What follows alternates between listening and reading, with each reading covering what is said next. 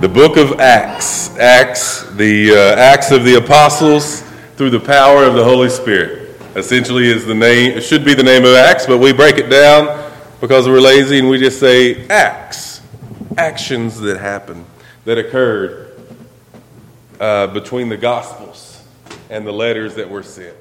Ultimately, the acts that happened to cause the church to plant its seeds and to grow beyond Judea.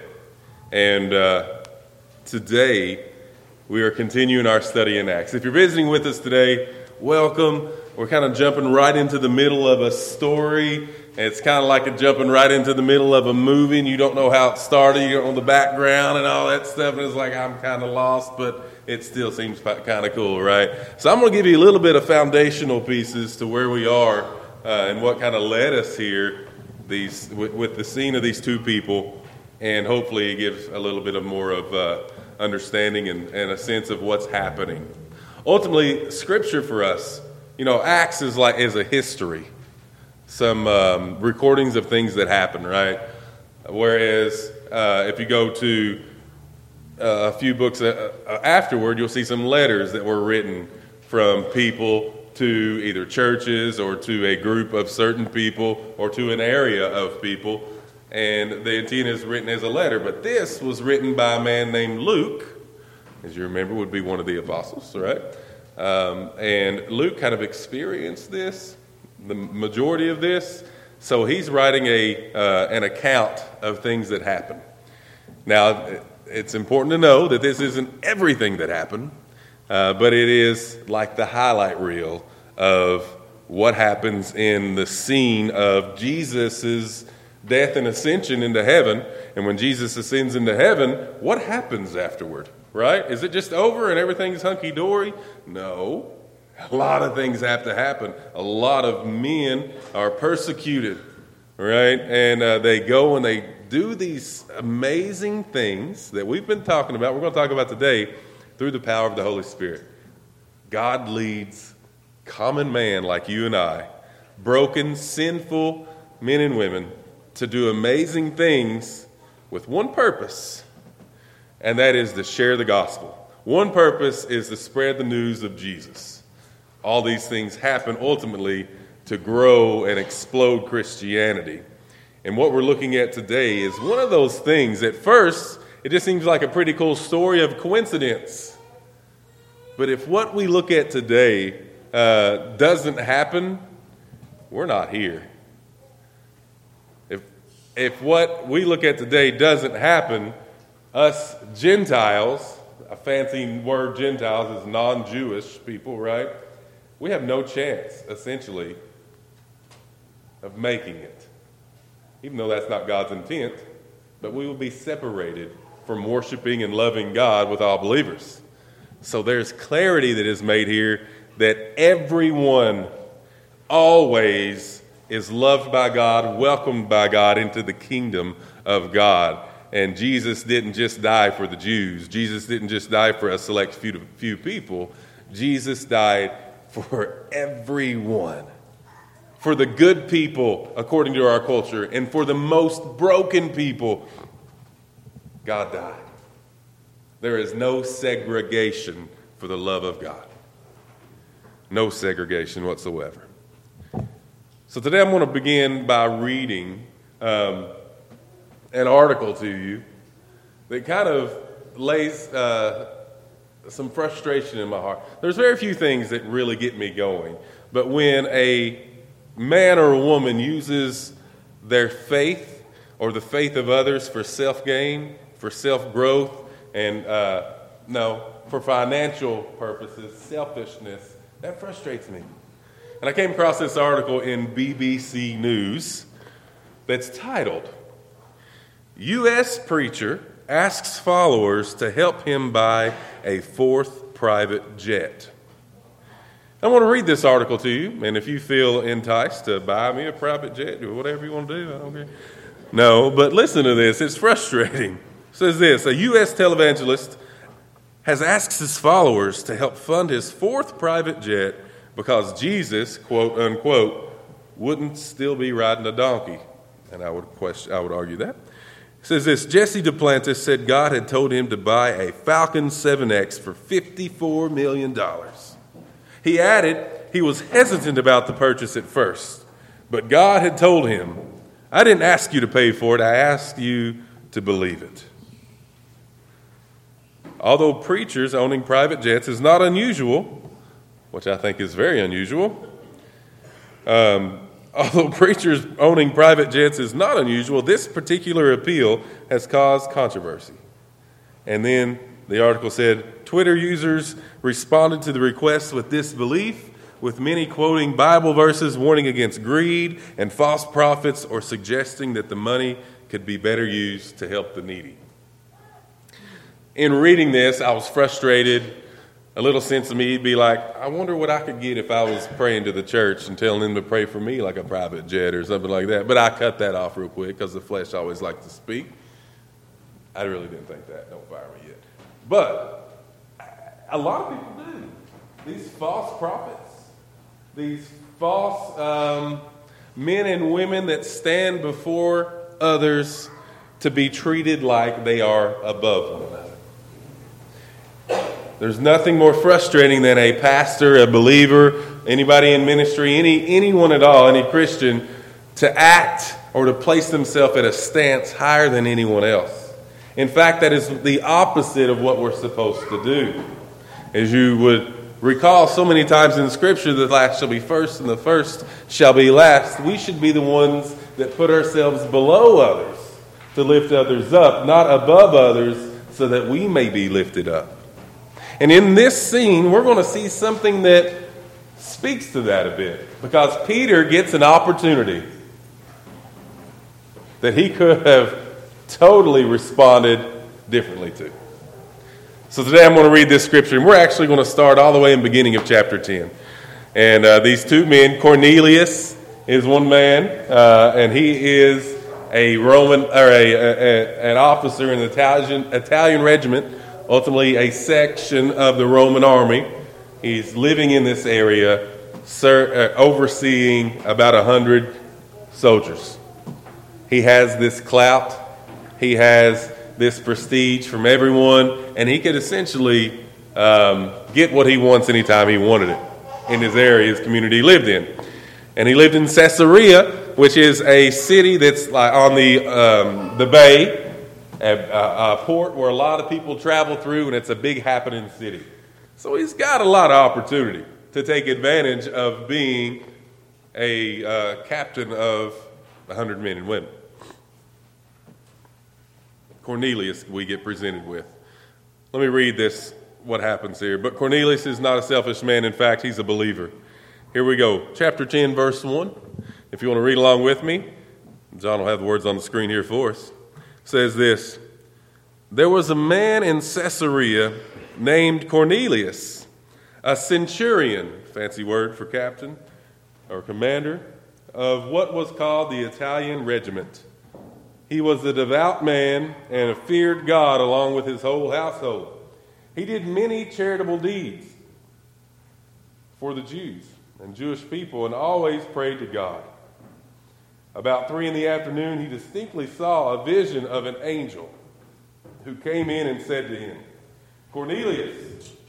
And staring at him with awe, he said, what is it, Lord? The angel told him, your prayers and your acts of charity have ascended as a memorial offering before God. Now send men to Joppa and call for Simon, who is also named Peter. He is lodging with Simon, a tanner, whose house is by the sea. When the angel spoke to him of God, he called 2 of his household servants and a devout soldier, who was one of those who attended him. After explaining everything to him, he sent them to Joppa. In a translation of this, Cornelius, a man, a Roman captain, could have been a very wealthy man and a very selfish man. Instead, he is a believer, a devout, praying man. He's a man that loves God, even though he's been trained in all things Greek gods, all the gods, multiple gods that they would have been taught and he would have been exposed to. He didn't believe that. Instead, he was a God-loving, God-fearing man. He was prayed up. In fact, he was so ready he had such a good relationship that when an angel stood before him and said, Cornelius, he didn't say, oh my gosh, I'm freaking out. I got to get out of here, right? I'm seeing stuff. Instead, he said, what is it, Lord? He was ready and prepared and essentially on the edge of his seat to respond for when God presented an opportunity to him. That says a lot about the posture of this man. It says a lot about him, okay? So Cornelius, and we've talked a little bit about that last week, he responded. He said, as soon as God told him, or an angel told him through God, to go and get Peter, living and staying right now with a man named Simon, who is a tanner, to go get them, he immediately responded and sent some men to go get him. He sent men after him. Okay, there's the scene of Cornelius. Let's look at the scene now of Peter, who is Cornelius is sending men after now. Let's see what Peter's doing. It's like a movie scene. Here's this happening. And now let's go over and let's look at Peter. Peter's vision, starting in verse 9, says this: the next day, as they were traveling and nearing the city, Peter went up to pray on the roof. At about noon, he became hungry and wanted to eat, but while they were preparing something, he fell into a trance. He saw heaven opened and an object that resembled a large sheet coming down that was being lowered by its four corners down to the earth. And in the sheet were all the four-footed animals and reptiles of the earth and the birds of the sky. And a voice said to him, "Get up, Peter, kill and eat." Immediately, Peter said, "No, Lord, for I've never eaten anything impure or ritually unclean." Again, a second time, the voice said to him, "What God has made clean, do not call impure." And this happened 3 times, and suddenly the object was taken up into heaven. So in this scene, now that the centurion, Cornelius, had sent these men after him, Peter was up on the roof praying. It was noontime, it was lunchtime, he was hungry, right? He was waiting on his food to get prepared, and he's praying, and while he's praying, he gets into this deep, almost asleep, but not there yet, trance, and this vision. We're not sure where this vision happens. We're not sure exactly where this voice comes from, but the voice says to him, "Get up, Peter, kill and eat." He sees this blanket coming down full of all animals, all kinds of different animals. And he is told to get up, kill, and eat. And in this, we don't fully, it doesn't register with us what the big deal is, okay? But then, if you see all these unclean animals whom you've been taught from day one that you stay away from, you've been taught from day one that you do not kill, you do not be around the corpse of any of these animals, and you don't even kill and eat an animal that's been around one of those animals, because that is unclean. And you are better than that, right? You Jew, you are better than that, and you stay away from all that. Well, when he hears that voice of God, who, if you know Peter, I love Peter, but Peter likes to always question God about being God, like he knows more than God. But Peter always likes to question God, right? So Peter questions God, like, he doesn't even just question, he denies God. He says, no, I'm not doing that. That is unclean. That is not anything that I've ever been trained to do. That is not in tradition of what we do, and I will be unclean. And I refuse to be unclean. He refused God and told God that God's wrong, and ultimately God tells him, anything I tell you is clean has now been made clean. It's all clean now. Peter essentially denied him 3 times, which is funny, because that's what Peter does best, right? At any rate, Peter denied Jesus 3 times in a previous scene that we're aware of as well. And suddenly the object is taken up into heaven, and Peter is still struggling with what he just saw. That brings us to today, where we are reading today in Acts chapter 10, verse 17. Let's read through this real quick. While Peter was deeply perplexed about what the whole vision might mean. While Peter was essentially, his mind was blown. What the world just happened, right? This isn't anything I've ever been trained or taught, and my mind is essentially blown at this time. he is deeply perplexed about the vision, what it means. What does all this mean? What's God trying to say to me? Right away, in this scene, right away, the men who had been sent by Cornelius, having asked directions to Simon's house, stood at the gate. They called out, asking if Simon, who is also named Peter, was lodging there. While Peter was thinking still about the vision, the Spirit told him, okay, so now God's talking to him, and he's ensured that this was God that he had speaking to him. The Spirit told him, 3 men are here looking for you. Get up, go downstairs, and go with them with no doubts at all, because I have sent them. So, when Peter heard the Spirit, God speaking to him, he got up and he went. And he did that. He went down to the men and he said this. He said, "Here I am, the one you are looking for. What's the reason you're here?" And then they said this. Cornelius, a centurion, an upright and a God-fearing man who has a good reputation with the whole Jewish nation, was divinely directed by a holy angel to call you to his house to hear a message from you. So Peter, first of all, must have been shocked. He opens his door as whenever the Spirit told Peter to go downstairs, open the door because there's people looking for you. He must have been blown away when he opened the door and he saw 2 servants and a soldier. Upon seeing this, he knows immediately that these aren't Jewish men. How dare any non-Jewish men come to my house and be at the front doorstep? These unclean people, right? There was this clear division. And so he knew immediately, and he would have wondered why in the world God would have told him to go down and talk to these men. The idea at this time, and like I said, it's hard for us to register this because we don't fully appreciate it, but the idea of a Gentile being used by God in any way is totally out of character. That's what? God doesn't use dirty, unclean, lesser people. That doesn't happen, right? And that's the way they saw them. But God is changing Peter. God is changing his mind and evolving who he is and his understanding of who God is. And this is important to see. So Peter, what does Peter do? Any Jewish man would have at this time said, "Get away, you are not welcome here, you are unclean." Peter then invited them in and gave them lodging. Peter invited them in and entertained them, fed them, welcomed them, embraced them as normal people. This scene alone is a complete game changer for Christianity.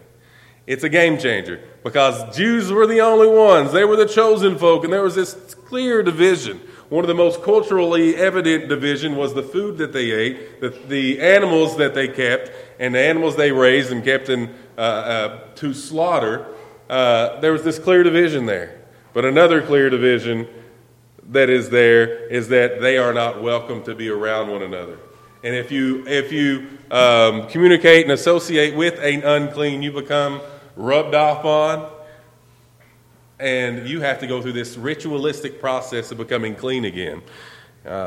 So there was almost this sense of ooh and yuck, but also like, oh my gosh, get this thing away from me because I don't want to be unclean. That's how awful it was. Imagine being a Gentile then and not being welcomed as God's people.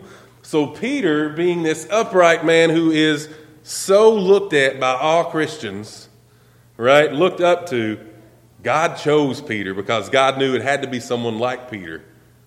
Someone that is an amazing apostle, the great apostle Peter. All the other Jewish believers would fall in line essentially because Peter can talk, he can speak, and he can preach with the best of them. And God would use Peter to do that. So in verse 23, continuing, the next day he got up and he set out with them, and some of the brothers from Joppa went with them. For some of you that have some familiarity with Old Testament stories, you might remember the location of Joppa, right? The city of Joppa. Joppa was mentioned in the Old Testament in the story of Jonah.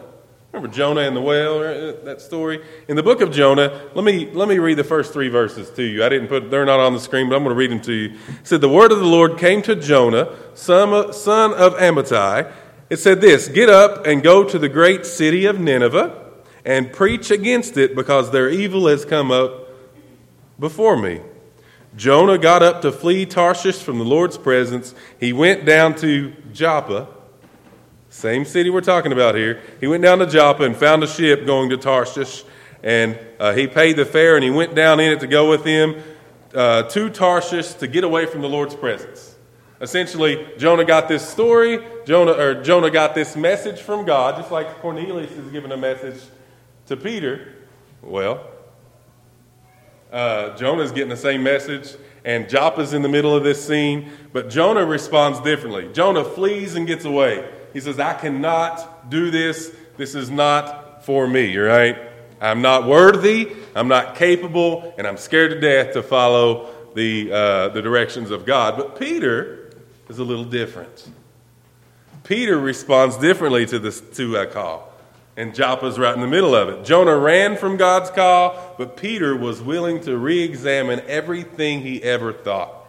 Peter was willing to change his traditions, to change his prejudices, right? To change his prejudices in light of God's word. God gives direction, and Peter changed. So we could ask the question, are we a Jonah or are we a Peter? When God gives us conviction in our heart to do something, when there is direction in our heart to change, to turn over a new leaf in our life, to draw closer to Him, to be willing to become an obedient believer in Jesus Christ, are we going to be like Jonah and run away and do our own thing? Or are we going to be like Peter and be willing to change everything we've ever known? Because that is what salvation is. That is the promise of being a follower of Jesus Christ, that the old is gone and the new is come. Peter embraced that. The following day, verse 24, he entered Caesarea. Now Cornelius was expecting them and had called together his relatives and close friends. So Cornelius, as soon as he was praying, it happened at the right time. When Peter entered, right, as Peter traveled with them, Cornelius met him. Now look what happens here. And this story of the pastor wanting the private jet, this floods my mind. When Peter entered, Cornelius met him, and Cornelius fell at his feet and worshiped him. Cornelius, a man that has all this clout, that is looked at, that is a centurion, right? He fell at the feet of Peter. Now, Peter could have responded and taken all of that glory and that worship from Cornelius, because once Cornelius did that, his whole household and everyone that knew Cornelius would have fell in line, and he would have had hundreds and thousands of people worshiping him. Peter would have become immediately almost godlike. He could have taken that opportunity to be worshiped and to be selfish in that scene. But Peter didn't respond that way. Peter's response to this worship from Cornelius is typical Peter. He says, hold up, stand up, get up off your feet, get off your knees, because I am also a man. I am just a normal man, just like you. He takes himself from this Jew who is far better than any Gentile would ever believe they would be, at least in that culture, and he brings himself at their level. And that is huge in all of the advancement of the gospel. That is huge in this scene. Peter makes himself equal to them. Peter refused, and I love this, Peter refused to allow Cornelius to treat him like a god. But also, Peter refused to allow himself to treat Cornelius like a dog. It could have happened both ways. Peter embraced a lesser than person, according to the culture of the time. Peter loved anyone as God would have him to do. And so while talking with him, he went in. Let me say this again. While talking with him, Peter and Cornelius is talking, he went in. I think those 3 words, he went in, the most significant, important passage of this section. That Peter would go in the house of a Gentile, something that Jewish customs and traditions strictly prohibited. Peter would go into that house. Speaks volumes about his willingness and his sacrifice, ultimately, of tradition. So he went in and he found this large gathering of people. Everyone there, his whole household, relatives, everyone's there because they knew this Peter's coming, and they're on the edge of their seats to hear about what Peter has to say. And Peter said to them, "You know it's forbidden for a Jewish man." Now, this is what he's saying. He's telling them essentially what the struggle is with Jews and Gentiles. Here's what he says. Peter said to him, "You know that it's forbidden for a Jewish man to associate with or to even visit a foreigner or a Gentile. It's forbidden. I can't do what I'm doing right now." Okay, he's speaking the obvious. And he's saying, "I'm better than you. It's forbidden. I can't be around you scum. How dare this happen right now?" And it didn't end there. But, he says, and this is so important, but God has shown me that I must not call any person impure or unclean. God has shown him through this vision of this falling sheet full of these animals, right, that it wasn't initially just go eat anything now if you want to. The vision was a metaphor for saying for what I make clean is now clean.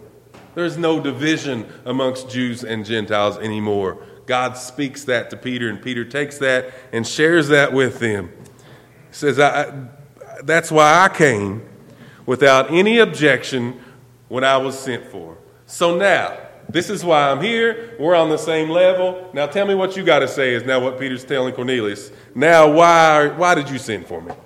What's your purpose of having me come? It's not, when Peter goes and he makes a decision, it's not like hopping in your car and driving down to Dairy Queen and sitting and talking to somebody for 5 minutes and going on back home. If you're going to travel somewhere, and this is many miles away, it's a long hike through hills, right, and valleys, and it's a several day trek that he made. So he made this commitment to go and to walk with these men. And Cornelius responded to this request. Here's what Cornelius says. 4 days ago at this hour, at 3 p.m, I was praying in my house. And just then a man in dazzling clothing stood before me and he said, "Cornelius, your prayer has been heard and your acts of charity have been remembered in God's sight. Therefore send someone to Joppa and invite Simon here, who's also named Peter. He is lodging in Simon the tanner's house by the sea.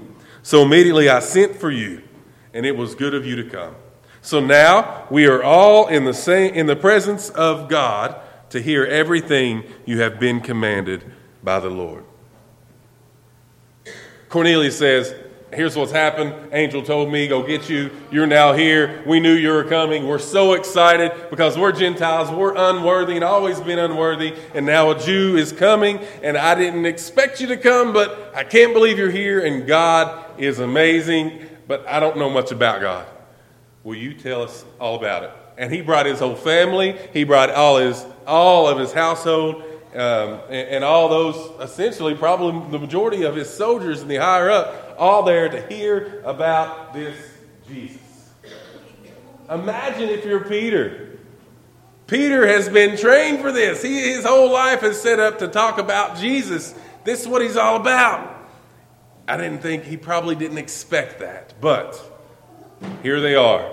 Peter is chomping at the bit to tell about Jesus. And Cornelius sends for Peter, and these men and women are at the edge of their seat to hear about who Jesus is.